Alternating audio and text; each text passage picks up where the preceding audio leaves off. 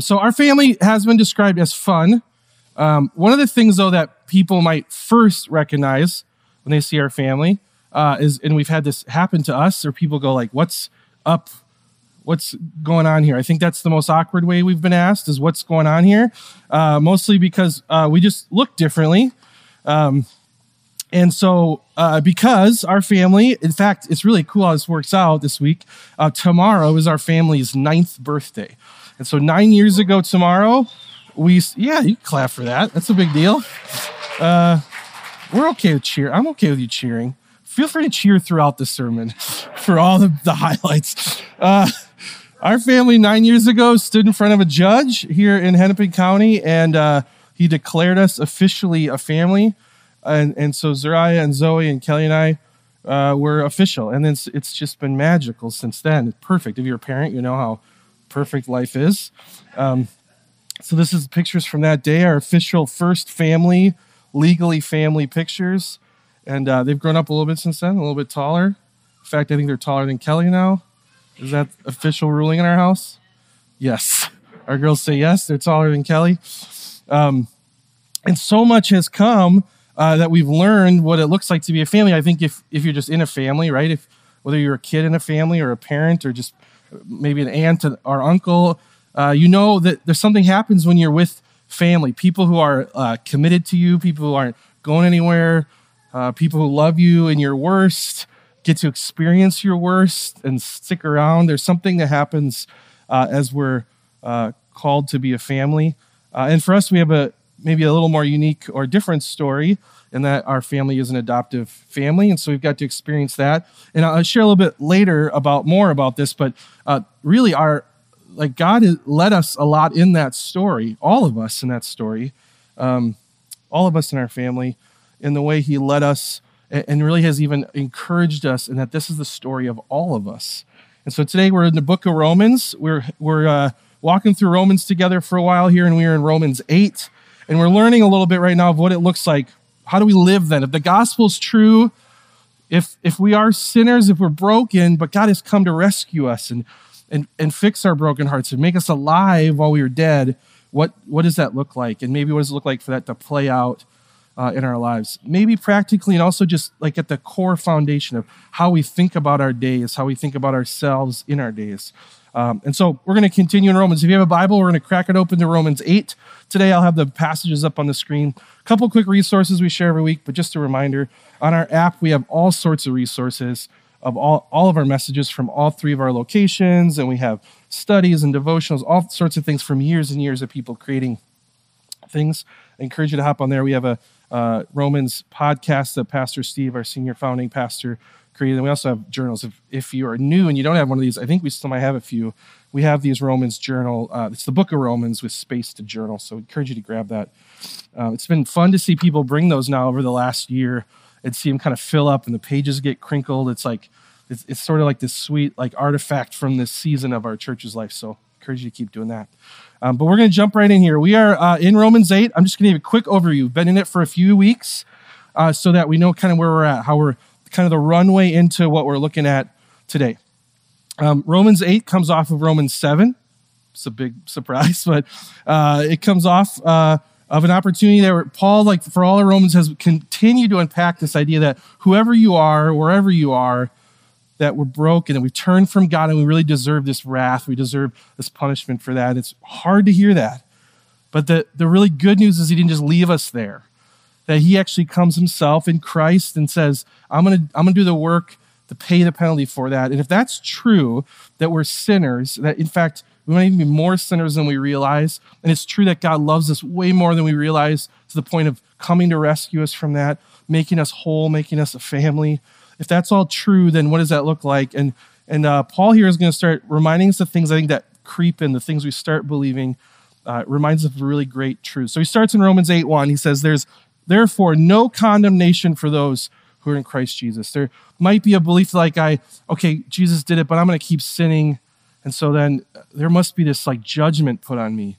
And he says, no, that's not true, there's no judgment put on you. And then in Romans 8, 5 through 11, he continues to unpack, and he says, actually, those who live according to the flesh have their mind set on the flesh and desires. He's now going to set us up with this way to think about this. The flesh, meaning kind of like our own desires, not just our body, but our souls that desire, our motives are for ourselves, and they're not of God.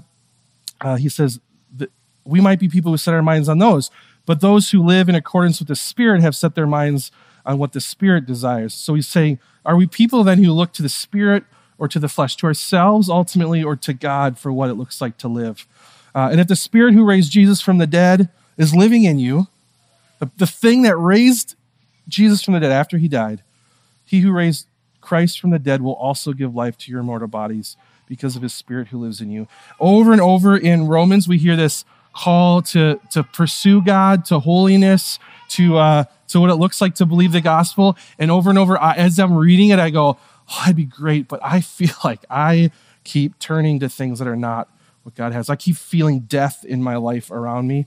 And Paul keeps reminding us, the one who brings life to you is not you, but God, his Spirit. The one that raised Jesus from the dead can resurrect you and your life as well. And so that walks us right into our passage for today, Romans 8, 12 through 17, just a continuation of this thought. And he's really going to get to what does it look like to fight this sin.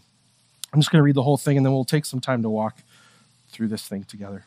So then, brothers, we are debtors, not to the flesh, to live according to the flesh. He just said we're people who are filled with the Spirit. If we have faith in Christ, we're filled with the Spirit that raised Christ from the dead. We're not debtors to the flesh, no, to live according to the flesh. For if you live according to the flesh, you will die.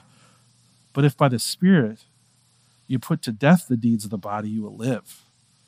For all who are led by the Spirit of God are sons of God. For you did not receive the spirit of slavery to fall back into fear, but you have received the Spirit of adoption as sons, by whom we cry, Abba, Father.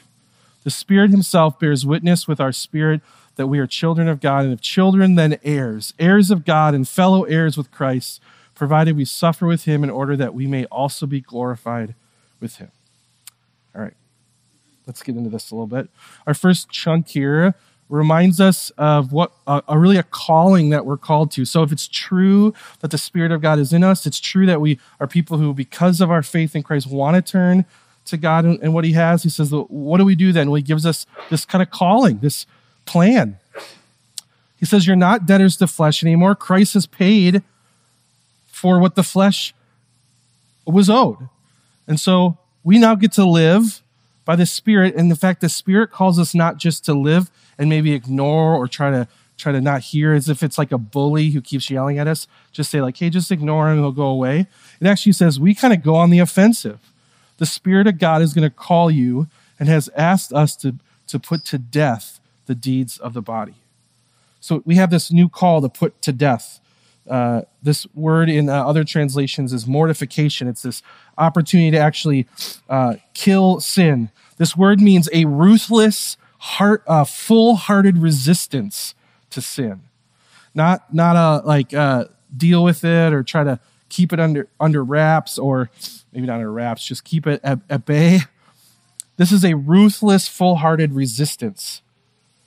It's a word that literally means give it death. It's a word that is violent and total. It means that we want to reject those things that are not of God. This isn't necessarily, I think when I first hear that, I might think, so I have to look around me and go that's bad. Make sure I yell at it until it's bad. It wants to get way deep into our hearts, way deep into our attitudes, past just our behaviors, and say, what does it look like to put to death those things that are not of God, that actually bring death, so that life could continue to grow in you? Tim Keller says, it's the kind of attitude where we take no prisoners and we pull out all the stops. And one of our jobs now is that we get to put sin to death, a thing that we wanted so desperately to do and couldn't, and now with the power of Christ, we can. And we do this by remembering the gospel, ultimately. Because if we don't do this, then we kind of fall, I think, here's what I do. I fall into a place where I think I am indebted to the flesh, or I think that I can overpower sin, or I just kind of get into a place where I believe that maybe my job isn't to put it to death. It's just kind of to keep it over here. Sometimes I like to keep it even so that like later I can go back to it. There's a sense of like, maybe this Jesus thing won't work out. I was reading this week and someone said, often sin grows in us because of our self-pity or because we feel like we're owed something. And so we don't want to kill it because we kind of like living in self-pity and that we're owed something. I also was reading some Calvin and Hobbes, and there's a lot of gospel in Calvin and Hobbes. And so I was reminded of these feelings, right? Haven't I suffered enough? Where there's this feeling of like self-pity, like, there's so much as bad has happened to me. I am owed this sinner. I get to have this thing, right? And so I don't want to kill this sin because I kind of, I want it and I deserve it. And, the world owes me happiness and fulfillment and success. There's definitely that was very real. It's wild how I kind of read this, and then later I'm reading Calvin and Hobbes, and Calvin and Hobbes like convicted me. I'm reading it. God's like, I'm going to use Calvin and Hobbes to remind you that you're not owed happiness or fulfillment or success. And how often I say, I don't know if I want to kill that sin because I think I want it later, because I really start believing it's going to give me something that it's not. So this idea we want to consider, what does it look like to wage war on sin? And Paul doesn't just say, now go do that, stop sinning, wage war. He does what he does over and over, and we see throughout Scripture, it's not, the formula isn't now go stop sinning and try harder. The formula is, I'm calling you to this, and what does that look like? It looks like be filled with the Spirit, remember who you are. It's to start with an identity change. This is who I am and what God's given me, and the Spirit in you. And we're going to actually today see the passage reminds us that the Spirit not only does the work, but the Spirit actually itself reminds us of this position we're in. And so we go off to battle sin, and he says, hey, as you go to put sin to death, don't forget who you're going as. For all who are led by the Spirit of God are sons of God. The first thing he tells you is not, you got this. You can do this. I've seen you. You're so strong. Don't forget to bring a sword. Don't forget to bring your armor. He says, go put sin to death because you're led by the Spirit, and don't forget you are a child of God. You did not receive the spirit of slavery to fall back in fear, but you've received the spirit of adoption as sons, by whom we cry, Abba, Father.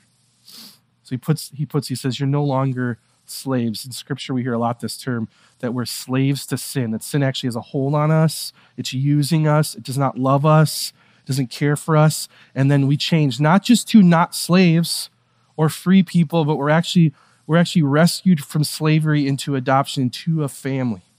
People who were once orphans without family, being used, and ultimately dead, to people who now have a family. Tim Keller puts, I think, a helpful characteristic. Here's what it looks like to go from a life of slavery to a life of adoption. And the life of adoption is the life that we go and fight sin together in. In slavery, we obey under compulsion because we have to. In adoption, we obey out of love and joy in daddy. It says daddy. The word Abba is in this passage, which means more of an intimate word like daddy, like we'd say dad or daddy. So instead of saying, I have to obey because I'll be in trouble, we obey because we love our Father. It's different, right? It works under a threat of pain or loss, punishment. Right? We work because we don't want to be hurt or tortured or get payback. And in adoption, we know that our discipline from the Lord is not retribution. It's loving instruction. God actually wants us to grow and care for us. We hear the same thing in the book of Hebrews, as a good father would discipline his children. And we have a good father who's doing it not because he likes to hurt us or because we're in trouble, but he does it because he wants us to grow. In slavery, there's insecurity. If I slip up, my master might beat me, might hurt me, might kill me. And in adoption, we have security. If I slip up, my Father will forgive me. It isn't going anywhere. In slavery, there's a concentration on external behavior and compliance with the rules. Just do what you're supposed to do. In adoption, there's a concentration on relationship and attitudes. There's a love. We act out of a love, and a love is what changes us and moves our motivation. and in slavery not. And in slavery, it has to work. We have to work in it, but we're given no honor. This is the gospel, friends. In adoption, God honors us and invites us to join the work.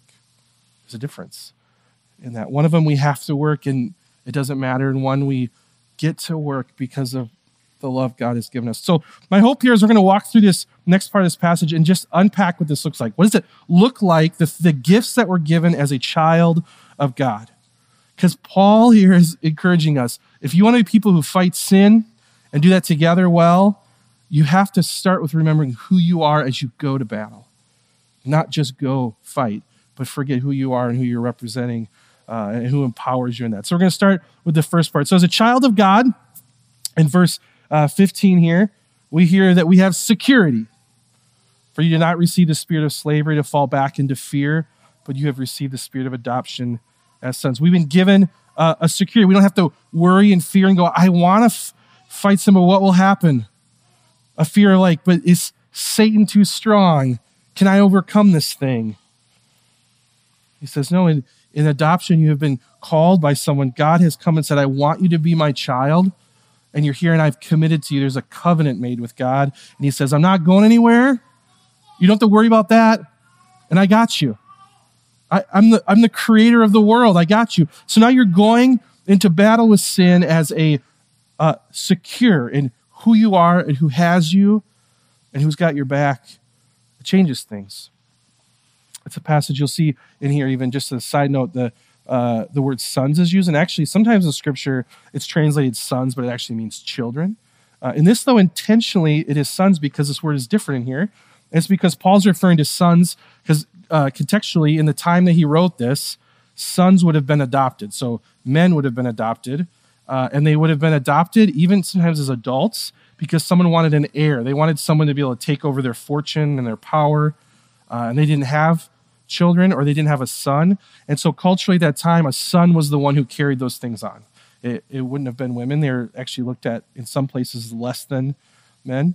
And so Paul here isn't making a statement like only sons, only men get this opportunity. He's actually just referring to a cultural thing. So people go, when you're adopted as a son, you're adopted into like the full inheritance. The moment you're adopted, you now have the family seal on you, the family name on you. You have the power and authority of the family. You also have the wealth that comes with the family, the privilege that comes with the family.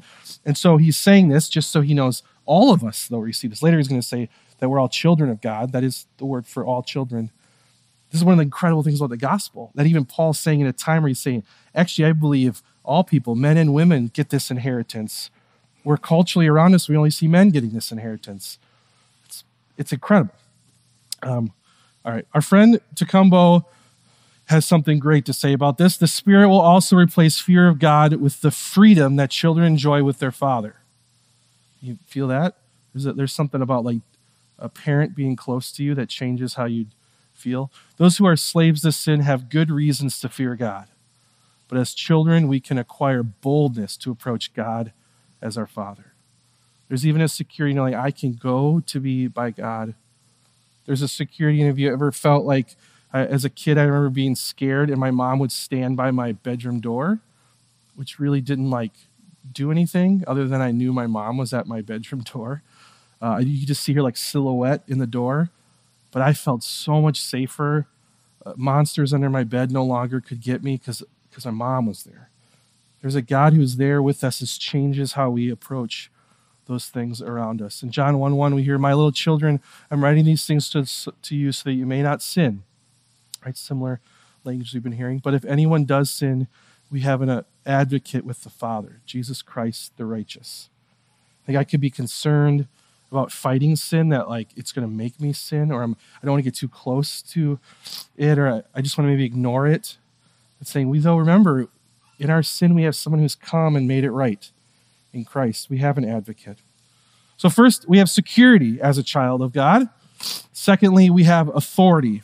I talked a little bit about this already, but we are given authority over sin and Satan. We go to battle now as sons and daughters of the King of Kings. It's very different than just me, with my little sword going, I'm going to stop this sin. I now go with the authority of the King who has overcome death and overcome Satan, the one who will make all things right one day. In Galatians we hear, but when the fullness of time had come, God sent forth his son, born of a woman, born under the law, to redeem those who are under the law. This law that we were at war with, that was over us, hovering, that brought death to us. Jesus comes in the law to defeat the law, and he asks us to join him in that so that we might receive adoption as sons, as children of God. Christ has come, so now we get to have the authority to go into battle with our big brother and do that. I was reminded this week of the movie The Lion King. There's a moment in The Lion King, have you seen it, where Simba comes back, they think he's gone, and Scar, the evil brother who killed his dad, it's very dramatic, it's very soap opera-y, as I say it out loud. He comes back and he claims the throne, and he doesn't come back and go, hey, I'm gonna start at the bottom, I'll work in the mailroom, and I'll work my way up, and someday I'd like to be the CEO of the family business. He comes and says, because I am the son of the king, I am in charge now. And they have this battle, and Scar eventually, I think, gets attacked by hyenas, but we get this opportunity in our authority. We get to show up and say, in the name of Jesus, I stand up. I don't know how many times you've maybe had a moment where you go, I'm lost, I can't, this sin seems to have the power over me. That happens to me. I don't know how many times I go, I'm here in the name of the King. I'm here in the name of Jesus. I don't often. I forget that I'm here in the name of Jesus, even to say his name. How important. And so we're people who, as children of God, have security. We don't have to step into this battle of fear. We can step in this battle with authority of the one who has overcome sin and death and Satan, the one who actually rose Jesus from the dead. That spirit is in us as we move towards our battle with sin around us. And we also have such a gift of intimacy with our Father. You have received the spirit of adoption as sons, by whom we cry, Abba, Father. This is a big deal. This isn't a part of passage you want to just skip over. This puts us in a place where we have a God, the creator of the universe, that we can come intimately be close to. We can call Dad, Father. We can cry out to him. Lynn Cohick says a believer's relationship to God is a familial one. Believers are children. As such, they have nothing to fear. Their adoption is secure because God has done it. The cry uttered in the Spirit, Abba, Father, is confirmation to the believer that they belong to God. We can cry out to our Father. This goes kind of hand in hand with the next one, as we are secure and we have authority as children of God, as children of the King. We have intimacy with the Father, and that intimacy brings us assurance, as we see as this passage moves on. We can cry, Abba, Father, and the Spirit himself bears witness with our spirit that we are children of God. The fact that I can move towards God and say, Abba, Father, and even desire to do that is not just incredible, and that I have this closeness with a God who cares deeply, draws near, but also it's a confirmation that I am his child. If I were to walk up to a stranger and say, Daddy, and hold him, right, I would not get a reaction that was like, my son, right? And if I did that, something would be weird to be going on there. But he says yes, and he grabs us and he holds us. The cry of our heart allows us even to be affirmed in the belief. I think there's days I just forget, or it's really hard to believe God actually wants me as his child. And the fact we say, Abba, Father, and he embraces us and holds us and forgives us, even that is an assurance as a child that he is our Father and that we are his children. Like sometimes when in the battle of sin, there's moments where I go like, am I even like, does this even matter? Am I even a Christian? Like, what am I doing? And this is an opportunity for the Spirit to even affirm in us this sweetness. Instead of turning to a false father or a false parent or a false savior or God, I can turn to my Father and he's there and assures it. It makes me think of, as a kid, often I reference this, but I remember being scared of anything, right? A noise in the closet, which like gets louder and louder as you focus on it, or a movement under my bed, or maybe I watched a movie with friends I shouldn't have watched. We had a friend in the neighborhood who had no restrictions on their TV, so we watched a lot of scary movies, which did not help my sleep. And I would just lay in my bed and I'd try not to move because I didn't want whatever was under my bed to come out and get me. And I'd be so scared, and I'd run into my parents' room after it was just too much.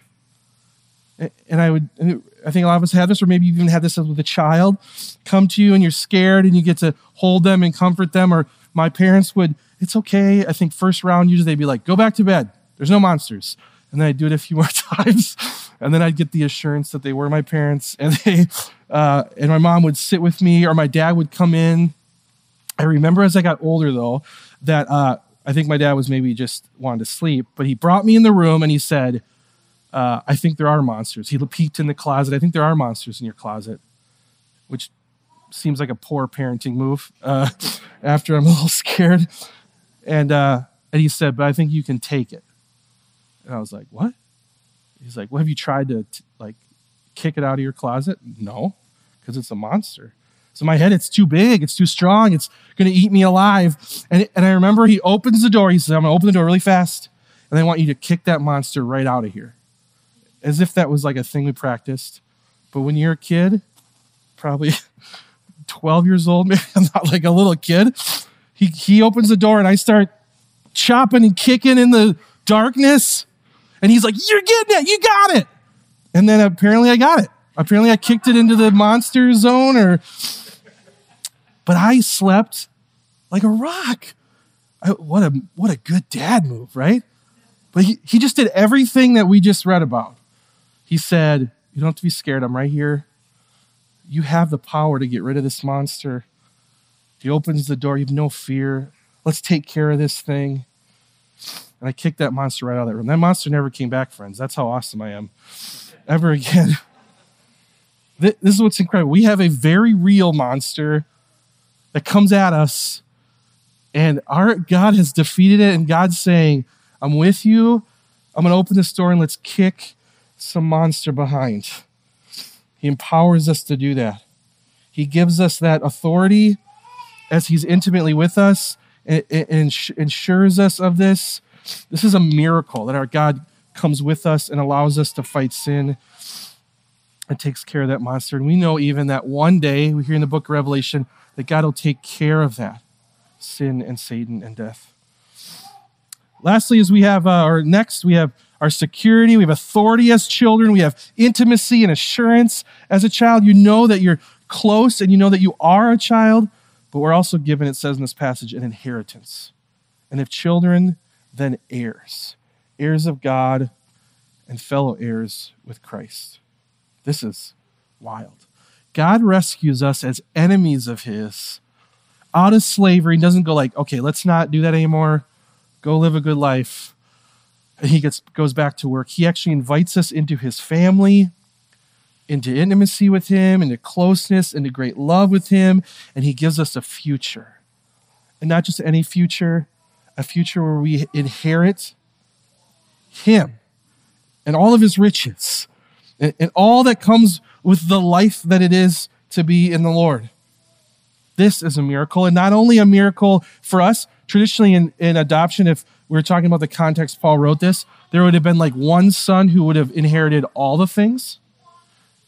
And he's saying here, clarifying, you're heirs of God and fellow heirs with Christ. He's saying God has so much, all of you are heirs. Together, we gain a future, and a glorious future, where God will make all things right, where a battle with sin will be long, long gone. That won't even be in our vision anymore. But knowing that we have a future changes how we fight. Knowing that this isn't the end changes how we fight. Knowing that we don't have to walk in fearfully changes how we fight. Amy DeMarcangelo, I said that right, says this about adoption. I think it's really, really encouraging. Adoption mirrors the certainty of our salvation. We aren't partly saved or partly adopted. God doesn't allow us to enter into his family with a lingering threat to kick us out if we don't behave. We are his forever. Being heirs isn't just It could just feel like if maybe you've been in a family where someone in your family passes away that has something, and people go like, oh, good, now we all get this thing, and they fight over this stuff. I think if we hear heirs, we might just think, what's the stuff I get? We've gotten everything we could ever want in God in Christ.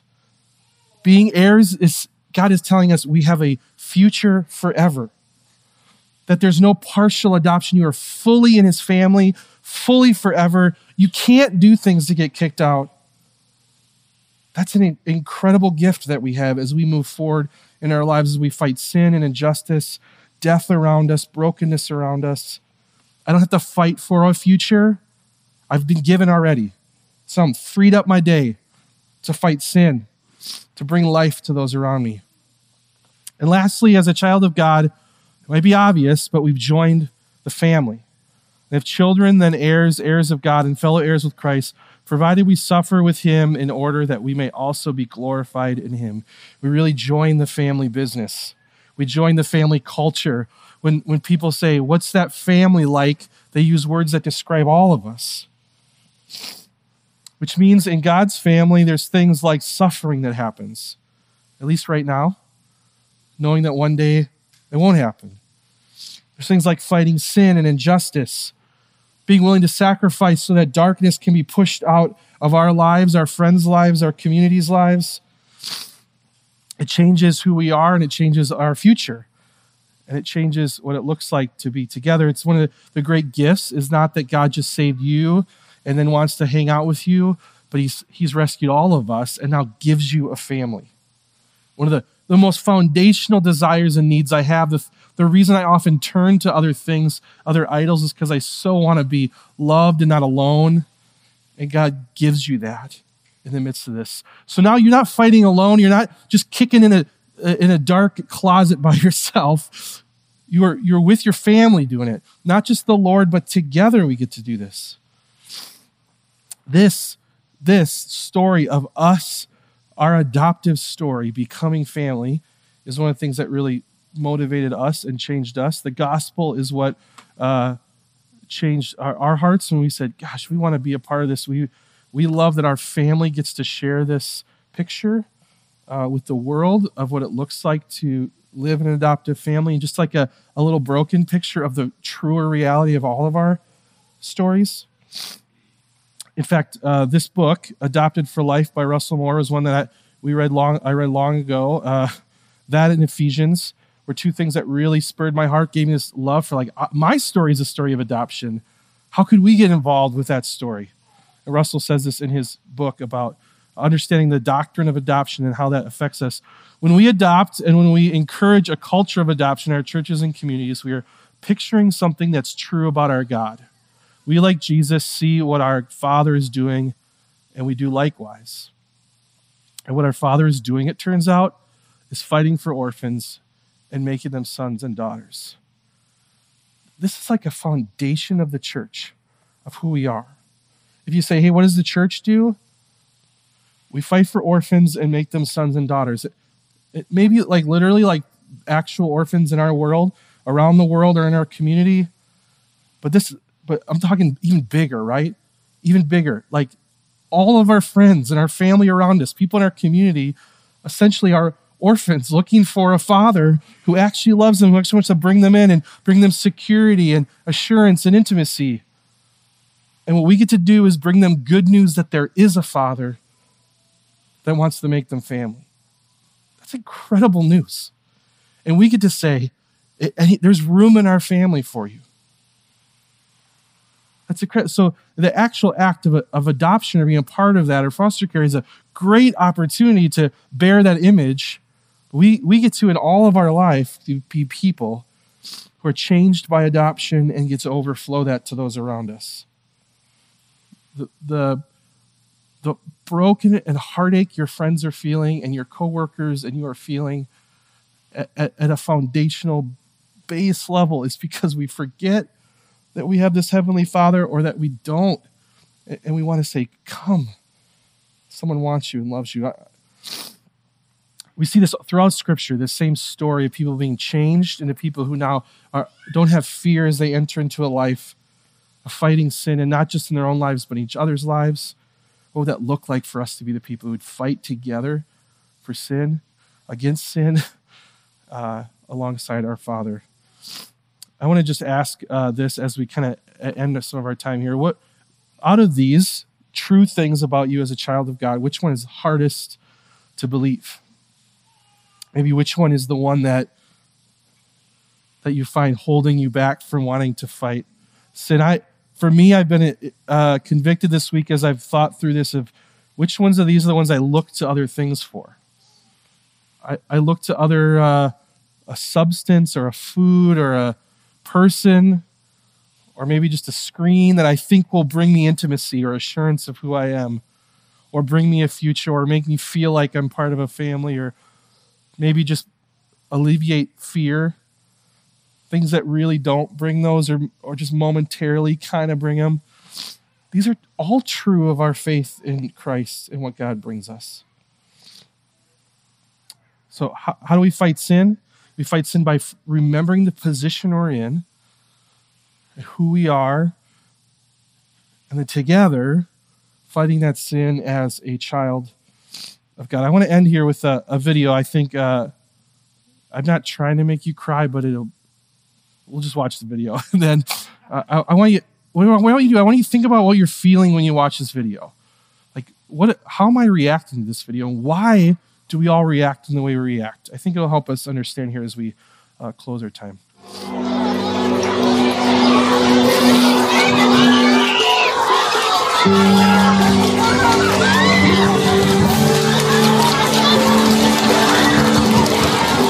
Allegheny High School, where his son Caleb is exercising, and he sneaks in. Caleb Lee, are you working hard?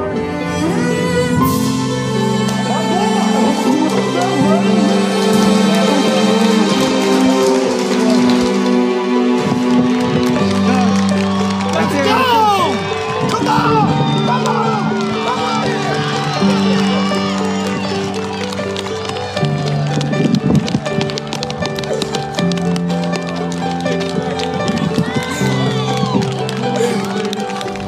A moment, 9 months in the making, timed perfectly.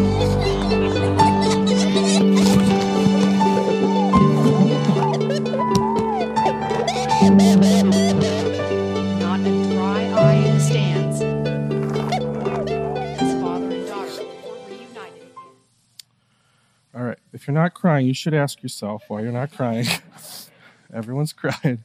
Have you found yourself watching these? This came from like a 20-minute compilation that I could get like 5 minutes into before I couldn't see anymore.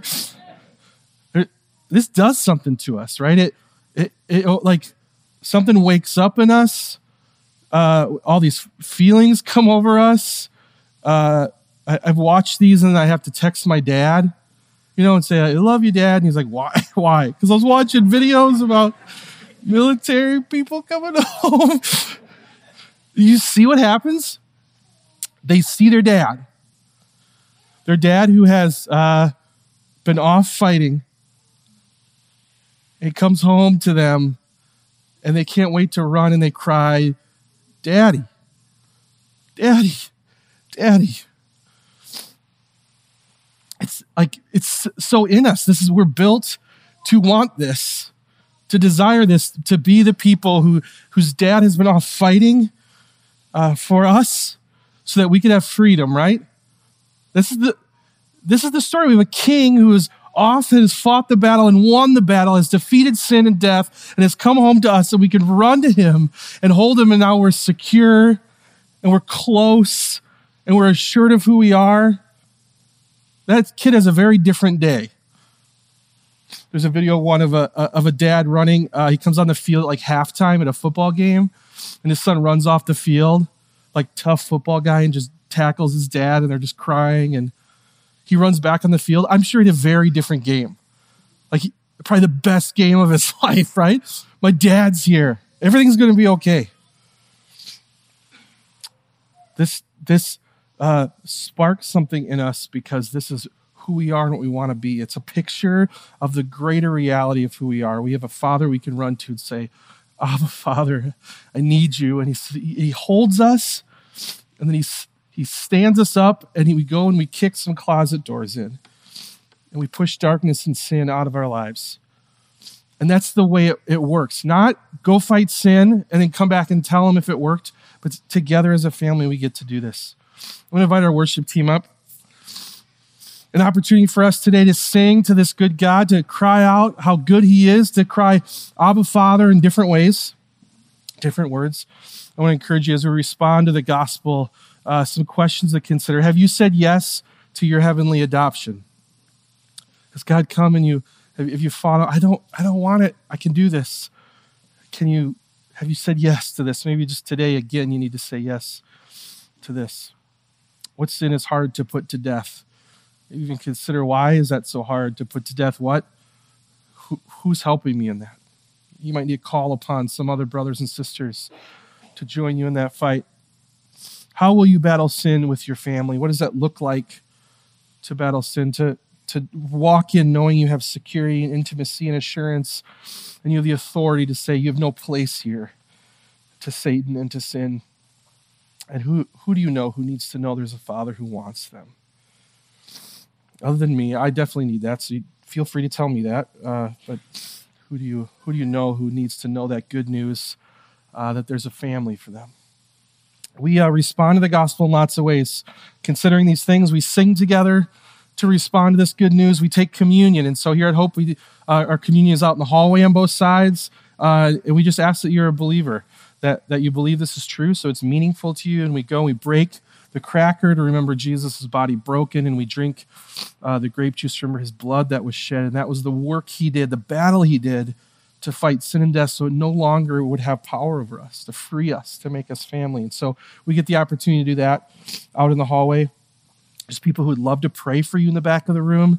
There's some people who want to join you in this. And so please find a brother or sister in the back of the room. They'll have a yellow name tag on. They'd love to pray for you. You also can respond just by giving and supporting the ministry here at Hope to help more people know Jesus. Let me pray for us, and then we'll start a time of just singing together. Father, you're incredible. You are a good, good Dad. And thank you that you would go to war for us and rescue us. And then you offer us this gift of being your sons and daughters. I ask, Lord, that would not be taken lightly, that would change us, that would wash over us, that we would walk into our week, even just the next hours of our life, different because we know you're here, you're with us, you love us, you're not leaving us, and you've empowered us. Thank you, Lord. I pray as even just we sing that we're filled with that. We pray this in your good name. Amen.